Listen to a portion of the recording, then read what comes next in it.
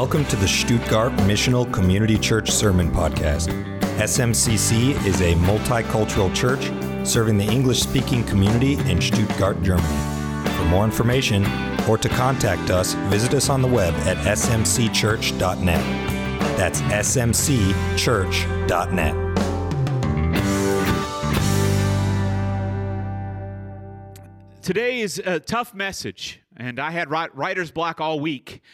And my method for sermon preparation is to read the Bible, read the text and the surrounding texts around it, and read cross-references and study all week and read maybe chapters of books or reference books I have read, and I just kind of absorb, and then I sit down on Thursday or Friday and I just write. And I want to tell you, I sat down on Thursday and I had nothing. I mean, nothing. And I sat down on Friday and I had nothing. And it's not because the Lord wasn't speaking to me. It wasn't because I didn't feel like the Lord had something for us. But the subject we're talking about today, God and injustice, the why God moments of life, is a very difficult subject to tackle. And it touches a lot of nerves in our hearts. And so today, it's an encouraging message. It's an encouraging message to Habakkuk. But Habakkuk starts out a lot like each one of us, with a lot of questions of why God seems silent and absent in very difficult times in our lives. Nick Ripken, a Baptist missionary who served in Somalia and other parts of Africa, wrote in his book, The Insanity of God, "To me, the most startling thing Jesus ever said was when he assigned his followers the task of going out in pairs to share the good news with lost people. He said that he was sending them out as, quote, sheep among wolves. Still, he expected them to prevail. In the history of the world, no sheep has ever won a fight with a wolf. The very idea is insane. Jesus sends us out as sheep among wolves. And wolves are looking for dinner. They're looking to devour. They're looking to kill the sheep. And Jesus says, I'm sending you out as sheep among wolves. And Nick Ripken says the very idea of that, the very proposal of that is insane. Nick Ripken saw unbelievable things. I highly recommend his book, The Insanity of God. As he was working in Somalia, he talks about he was there during Black Hawk Down. He was there during that time of Somalian history. And as he was, he was very unsafe and a lot of unrest. And he was going to minister to people who were affected by this. And he's walking on the dirt road. And as he passes, he sees a woman nursing her baby under a tree. And he walks and he does his ministry wherever he's headed. And on his way back, he sees the same woman nursing her baby under a tree, and he goes up and to see and check on her, and she's passed away. The baby's still on her breast, and just the absolute horrible things that he saw and witnessed motivated him to write this book, The Insanity of God. But through this book, you see this great overarching mission of God taking place, even in places like Somalia and North Korea and China, these places that he subsequently visits where the church is persecuted and injustice is just running rampant. How does the church make sense of this? What do we do when God doesn't make sense? When we don't have the answers and God seems silent a million miles away? I want you to know your pastor's been there. I don't have some special direct line to God in situations like that. And there are times where God seems distant in my life, in my wife's life, in all of our lives. What do we do when we're surrounded by wolves and there doesn't seem a way to escape? When we feel like we're doing everything we can, but our best just isn't good enough. Has anybody ever felt like that? We're doing everything we can, but it just doesn't seem like enough. We can't find our way out of the tunnel. And as we open up the book of Habakkuk, we see that this prophet was in the same situation. He was in a situation where he couldn't see how God could possibly be working through his circumstances. However, God assures him that he has authority over everything, which allows his people to live in faith and in joy. Turn with me to Habakkuk 1, verses 2 through 4. It says this, O Lord, how long shall I cry for help? And will you not hear? Or cry to you violence, and you will not save? Why do you make me to see iniquity, and why do you idly look at wrong? Destruction and violence are before me, strife and contention arise, and the law is paralyzed, and justice never goes forth. For the wicked surround the righteous, so justice goes forth perverted. Habakkuk finds himself in a culture and a society where justice is perverted, where the wickedness seems to triumph over righteousness time and time again. The unfairness of it all is just boggling his mind, and his heart for people and for God has overwhelmed him to where he is crying out to God. Church, this term crying out, we see it throughout the Old Testament, we see it in the New Testament. This is an earnestness that many of us in our prayer lives never touch. This desperation of crying out to God. It's not a, bless me before I eat or bless me before I sleep. This is a heart that is absolutely rended for God and for his people. And that is where Habakkuk is. He is a prophet motivated to see revival come to Israel. And here he is crying out as Israel is surrounded by evil people and evil within themselves. Habakkuk's prayer is, God, how long will you stand by? How long will you allow this to happen? See, Habakkuk knew Josiah, and who we spoke of last week, a righteous king, a king who brought revival to his people. And now it's Josiah's, not his first son. His first son lasted about 3 weeks, I think, or maybe 3 months. And now it's his second son who is the king, Jehoiakim. And he's an evil king, and he's doing wrong things. And he's leading God's people astray. And Habakkuk's like, God, how long will you put up with this? How long will you turn a blind eye to our peril? How long before you help? How long do we have to suffer? How many times do I have to pray? How many times do I have to cry out? Has anybody ever been there? How many times, God? How many times will I have to pray for my wife? How many times will I have to pray for my children who have gone astray? How many times will I have to pray for my sick parents, my unsaved loved ones? Habakkuk could not see God's redemptive purpose in what God was doing. He could not see God working through the sin and justice and violence and oppression of God's people that were all around him and all the unrighteous nations that seemed to surround them. But just because Habakkuk couldn't see God's redemptive purpose doesn't mean that God didn't have a redemptive purpose. Church, we need to remember this. When God seems a million miles away, when our circumstances seem overwhelming, just because we can't see God moving doesn't mean God's not moving. See, the absence and the distance sometimes creates the illusion that God is absent, but we know that the promises of God are always true. And Jesus said, I will never leave you. I will never forsake you. But there's another promise Jesus made. In this world, you will have trouble. You will have trouble. I am sending you out as sheep among wolves. Does that sound peaceful? No. Does that sound happy? No. We will have trouble, but he says he will never leave us or forsake us. And when we can't see him, that's where faith is exercised. That's where we have to trust. That's where we have to say, I stand on the promise of God that he will never leave me or forsake me. I stand on the promise of God that I am not an orphan, but that God is my king and my father. Amen. See, there's nothing wrong with Habakkuk wrestling with these questions. These questions of, where are you, God? Why are you doing these things? Notice as we continue here that God is not rebuking Habakkuk's questions, but he answers them because there's no sin in asking why God. How many of your children have ever asked you why?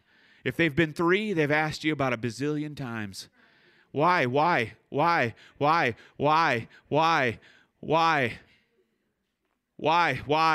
It just continues and goes on and on and on. Now, why was always a question that even in my house we could ask, but what was not a question we could ask. If we said what, that was a totally different story. But here Habakkuk's not asking what, he's asking why. Why, God? Why is this allowed to happen? And in these why moments, we must remember that God is at work for good, and his people are precious to him. The heart of Habakkuk's why, we have it up here? Yeah. The heart of his why was for God's people and for God. That's important to remember. His heart was in the right place. He was asking from the right position, right? Why? Why are your people made to suffer? God, why do you seem absent? He's not angry with God. He's not cursing God. I've heard stories of Christians sometimes telling me that they don't curse God per se, but that they get angry with God in prayer and maybe even yell at God or whatever, and that they enjoy this. I would never think of yelling at my Heavenly Father, or dictating to him what to do. For sure. But we are commanded to come as children, right?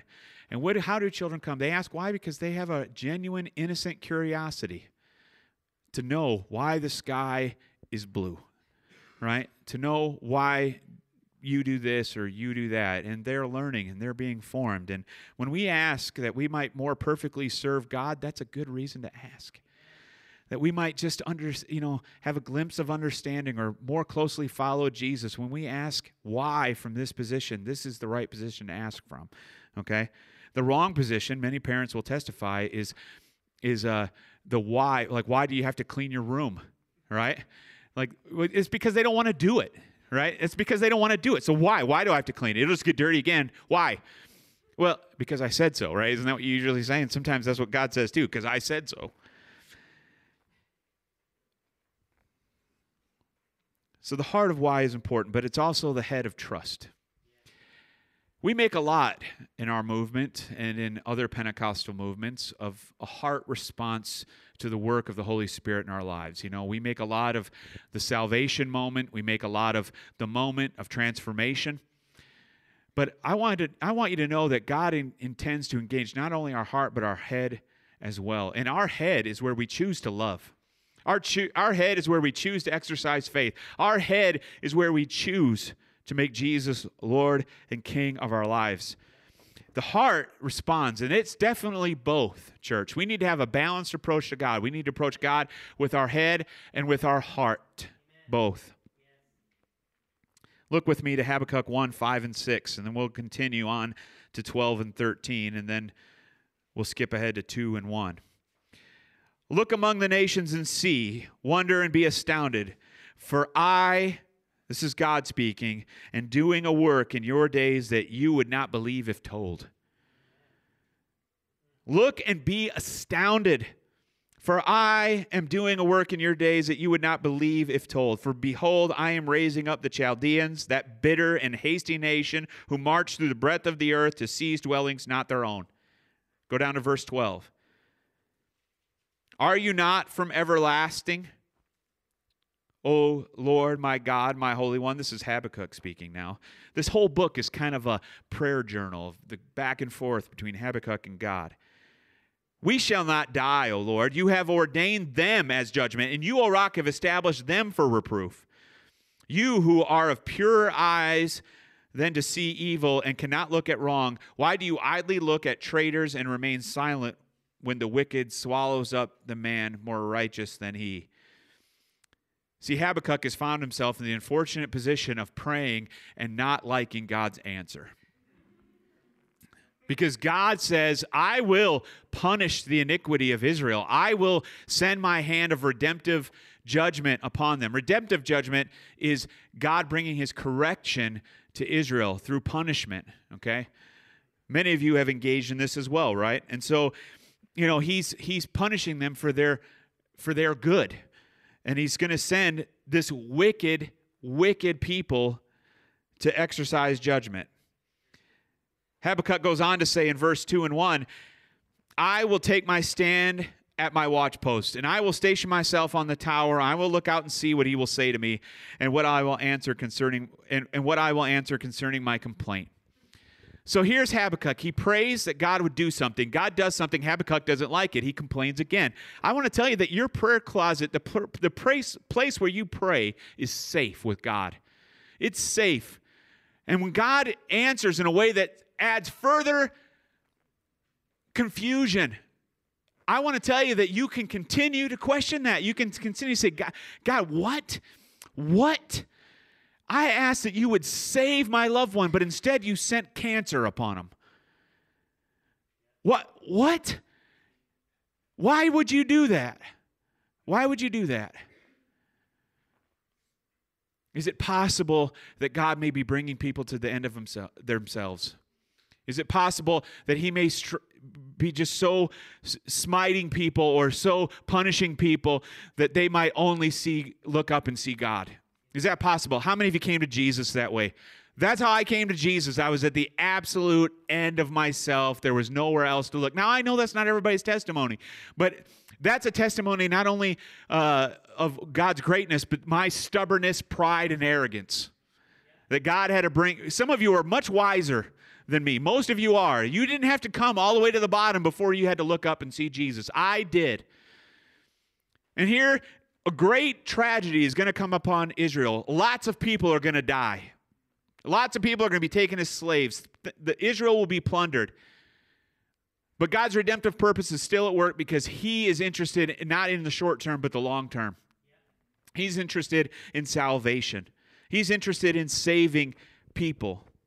And Habakkuk's response here in 2 and 1 is exactly how we should respond. He says, I'm going to stand at my watch post, and I'm going to station myself on the tower. I'm going to see what God's going to say. He's going to go out and he's going to continue praying. He's going to continue looking for God to move. He's going to continue looking for opportunity. He's not going to walk away and just say, God's out of it. God doesn't care. He's not going to do that. He's going to keep looking for opportunity. He's going to keep looking for God to speak. And when God speaks, he's going to respond. How many of you can ever, you don't have to raise your hands, but, we probably all can echo this confusion of Habakkuk. We pray, and what's so often the truth is that we pray with God's answer in our minds. We pray and we ask God for exactly how to do something. And if he doesn't do it that way, we feel like he didn't answer. The truth is God answers how he sees fit. His ways are higher than your ways. His ways are higher than my ways. His thoughts are higher than yours and higher than mine. He operates on a completely different plane, okay? He sees eternity past and he sees eternity future. Do you understand that? That it may not make sense in the moment, but that doesn't mean that God's not God. It doesn't mean that he's not on the throne. But I want you to know that you are not alone in your confusion. We have all been caught up in this confusion. We have all had these why God moments when God seems to operate in an unjust way, where he's just totally absent.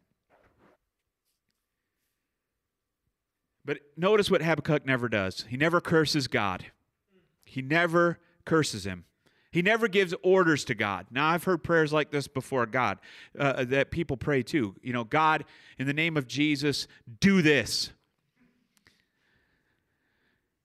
I think we've forgotten our place. Amen? Now, there are people who would advocate for this type of prayer. I do not. We come to God from a submissive place. He is our God and our King. How many of you would walk into the 4 Stars office and presuppose to give him an order? Anybody? Would anybody give their commanding general an order? No. Why would you do that? You come, and I've seen the way some of you act around these flag officers. It's like, what? Who is this guy? I mean, you're so humble, right? And you come like, oh my, you have everything prepared. Every little detail everything is done, right? These guys, they have people who cook for them and clean for them, enlisted people. Like, that's crazy. That's just a little cray. Like, you can't do your own laundry anymore? What's your problem? But anyway, we come from a point of submission, right? And that's how we should come to God. Why would we think for an instant that we know more about our situation than God does? Do you know how foolish that is? To say, God, I know more about everything surrounding this situation than you do, so let me tell you how to do your job. When I pray for healing for somebody, I pray God's will be done. I believe God can heal supernaturally. Okay, that's not enough amens. I believe God can heal supernaturally. I believe God uses medicine. But I'm not going to tell him, God, use the doctors, use the nurses, or God, heal supernaturally. You know, it's enough for me to trust him that he knows what he's doing. God, bring healing to this person's life. Lord, bring a miracle to this person's life. I'm not going to tell him how to do it. I'm just going to trust him for it. I'm just going to thank him that there is healing in the blood of Jesus. Amen. I'm going to thank him. I'm going to give him praise for that. I'm not going to tell him what to do. And see, we might think, God doesn't work through injustice. God, he doesn't have a purpose in it. We see it here. God has redemptive purpose in working here. We see it in the life of Daniel, right? We see it in the 3 children in the fiery furnace. But most of all, we see it in Jesus. God working through injustice. I want to tell you that whatever you're suffering, whatever injustice has come upon your life, whatever is grieving your heart right now, is nothing compared to the injustice inflicted upon Jesus Christ, who died an innocent man, a sinner's death in your place. It is the biggest waste of a human life in the history of mankind. And Jesus willfully went to the cross. You talk about injustice. He suffered the greatest injustice for God's biggest redemptive purpose in history. Amen. So what we're seeing is that God does work through the injustices of our lives. When we can't see it, it doesn't mean God is not working. Be encouraged today. I know many are in this place where they just can't see how God is working. He is working. Be of good courage. God is working through your situation. It may be difficult in the moment, but God will be glorified. And through these times in our lives, the worst thing we can do is walk away from God. The worst thing we can do is walk away from our community of faith. People might say, well, you know, I've seen so many people receive injustice from the church. Like, that's really sad. I hate to hear that. And I have offended people. I know that's really hard to believe, but it's true. I have hurt people's feelings, and I have offended people. The wrong thing to do is walk away from the faith. The wrong thing to do is walk away from a church. Now, if a church is teaching unbiblically and there's major theological problems in the church, that's a whole other story. But what I'm talking about is one sinner offending another. That is not a good reason to leave a church. The thing to do is work through it. If we're family and we really believe that, then we wouldn't abandon our family the first sign of trouble. You know, my brother and I have gone through some tough times in our lives, but we're still brothers, and we haven't abandoned one another. And church, if you've been hurt and you've been the victim of injustice in the church, well, you're here today, so hopefully you found healing in that. But you probably know some people who have not. Well, you know, I was in a church and they did this to me, or this happened to me, or that happened to me. I mean, I've said this before, but, you know, I've had a bad hamburger at McDonald's, but I still go back, obviously. You know. You have a bad experience in church, it doesn't make all churches bad. Yeah, churches are full of sinners. Remember that, right? Churches are full of people who will do things that are not godly. That happens. So lastly, what's this point to? What are these two? What does the heart of why and the head of trust, what does it lead to? It leads to a life of faith. It leads to a life of faith. I would put it to you that our faith is most visible in these tough times, in the why God moments of our life. It doesn't take a whole lot of faith to get every single promotion, to be blessed, to get every raise, to be doing great. You know, you don't need to lean on God in those times. Those aren't why God moments. I mean, has anybody ever prayed, God, why did I get this raise? God, why do you keep blessing me with more finances? Or, you know, why am I in such good health, God? Does anybody ever pray those prayers? Maybe some of you do. I don't know. There's some sick puppies out there. But, you know, you think, no, it's in our times of desperation, when our kids are sick, when our family is suffering.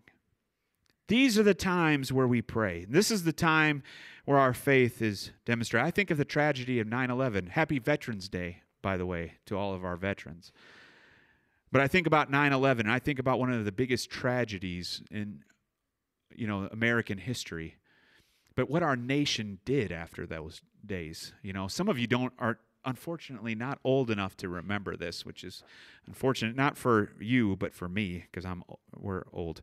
But our nation came together to pray. Our nation looked at God. And, of course, some people judged us for that. Where was God in the tragedy?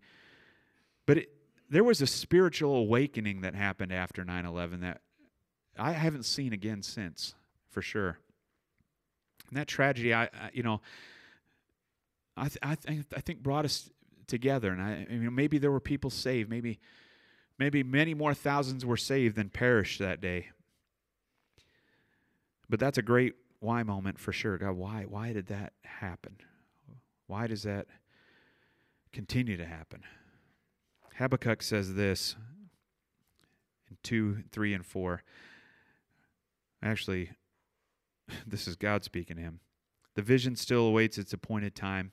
It hastens to the end. It will not die. If it seems slow, wait for it. Amen. Wait for it. Wait for it. It will surely come. It will not delay. Behold, his soul is puffed up. It is not right within him, but the righteous shall live by faith. How many of you love it when God says, wait for it? We are not a people who like to wait. And that's a cultural thing for sure. But in general, human beings don't like to wait. But Western culture, we really don't like to wait. I'll tell you, one of the biggest cultural shocks I had as I moved to Germany was this idea that when you're standing in the line at the grocery store and a new line opens up, that old lady that's 6 people deep will move faster than she's ever moved, by the way, to be the first person in a new line, even though she's not next, right? This frustrates Americans, right? This frustrates us because we're like, wait a minute, I'm next. And you know how to get another lane to open up at the grocery store? This is just a little subplot here. Just start putting your stuff on the conveyor. As soon as you put your stuff on the conveyor, new line opens up. That's just how you do it. It's just like, how do you get it to rain? You wash your car, right? It's the same thing. We don't like waiting, and Germans don't like waiting either. This is something that we definitely share, waiting. But sometimes God says, wait. But we're all about that immediate, quick gratification. We need it right now. And God says, wait for it. I am doing something. Remember what he said earlier. I am doing something that you wouldn't even believe. And how many of you know the wait is usually worth it? It's usually worth it. I'd say it's always worth it when it comes to God, but it's definitely worth it when it comes to things in our own lives as well, right? It's always worth waiting for that sale, right? I have so many stories about sales, but yeah. With my father-in-law, my father-in-law and sales, my lands. Skip down with me to Habakkuk 3, 17 and 19. One of the greatest, most poetic things in the Old Testament, statements in the Old Testament. Habakkuk, after all this, says this: though the fig tree should not blossom or fruit be on the vines, the produce of the olive fail, and the fields yield no food, the flock be cut off from the fold, and there be no herd in the stalls, yet I will rejoice in the Lord. I will take joy in the God of my salvation. God, the Lord, is my strength. He makes my feet like the deer's. He makes me to tread upon high places. Church, can you say with Habakkuk, no matter what I am facing, I will rejoice in the Lord. I will take joy in the God of my salvation. God, the Lord, is my strength. He makes my feet like the deer's. He makes me to tread on the high places. Now, when you're in a difficult situation, this is a very difficult thing to echo. But I don't believe that this is to be echoed in difficult situations as much as it is when things are going well. Church, we must determine in our times of blessing that even if God would strip all of it away, He is still the God of our salvation. He is still the rock in which we put our trust. And we have to decide that before trouble comes, because when trouble comes, all we are is consumed by trouble. Has anybody ever been in a situation where you are so distraught, you are fine, you can't even pray? You are so consumed. The moment you kneel down at your bed or in your place of prayer and you close your eyes, all you see are the problems that surround you. And church, I want to tell you, that's why we have one another. That's why we have small groups. That's why we have prayer time in the middle of, we never miss that. Because there are times in your life where you can't even pray. The moment you get on your knees, you're just overwhelmed by worry and fret, and you can't even find the words. But people who are removed from the situation can pray with you. And they can pray with faith that'll astound you. Church, community is just so much part of being a Christian. Saying you're a Christian and hating the church is just an oxymoron. It's an absolute oxymoron, and I am very skeptical of any person who identifies as Christian but never goes to church, because you cannot love one another. You love one another. You cannot do the one another's of the Bible unless you're in church, right? Love one another, serve one another, desire the other's good over yourself. You can't do those things if you're absent from the body of Christ. But here we have these things, and when you're facing circumstances that are beyond your grasp and you can't even find the words to pray, come to church. Have somebody pray with you. Have somebody pray with you. God is patient, and he calls us to be patient. Wait for it. And it's kind of become a meme, right? Wait for it, right?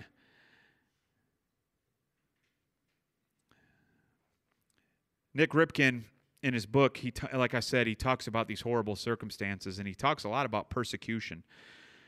But it's these times of persecution and injustice where our faith really grows.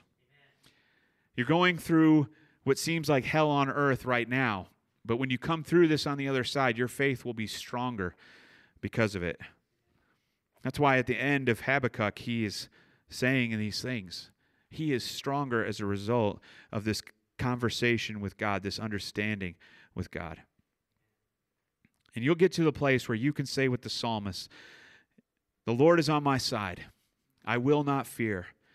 For what can man do to me? The Lord is on my side as my helper. I shall look in triumph on those who hate me."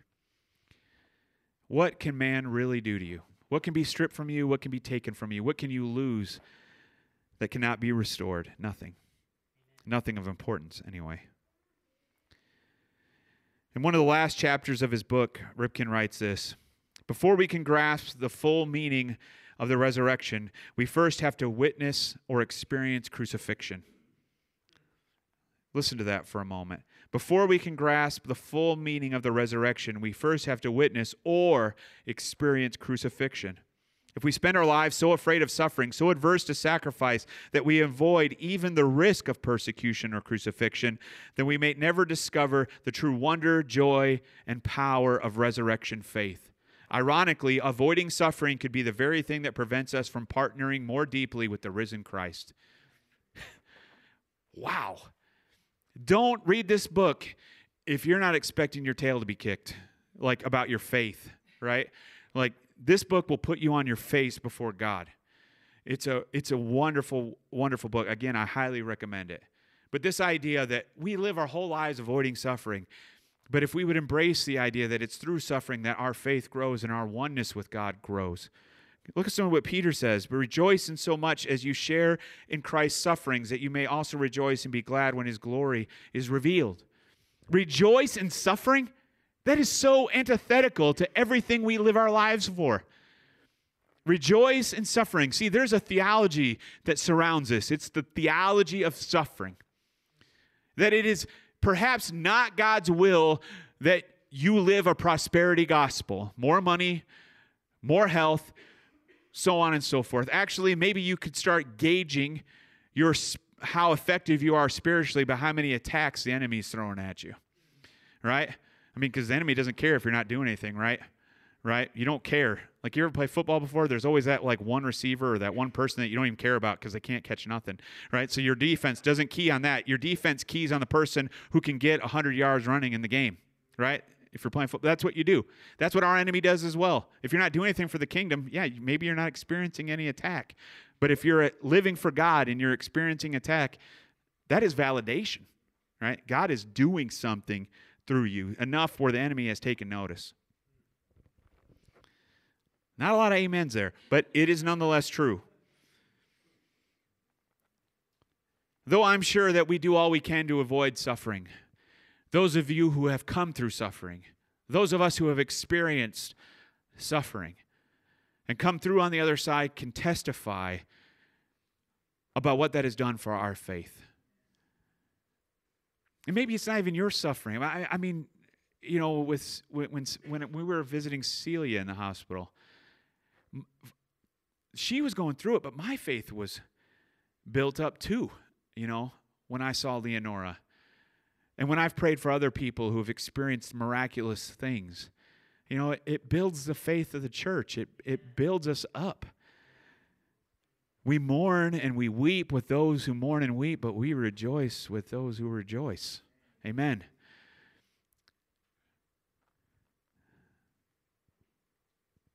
We may not understand the why, but that doesn't make God any less Lord and King.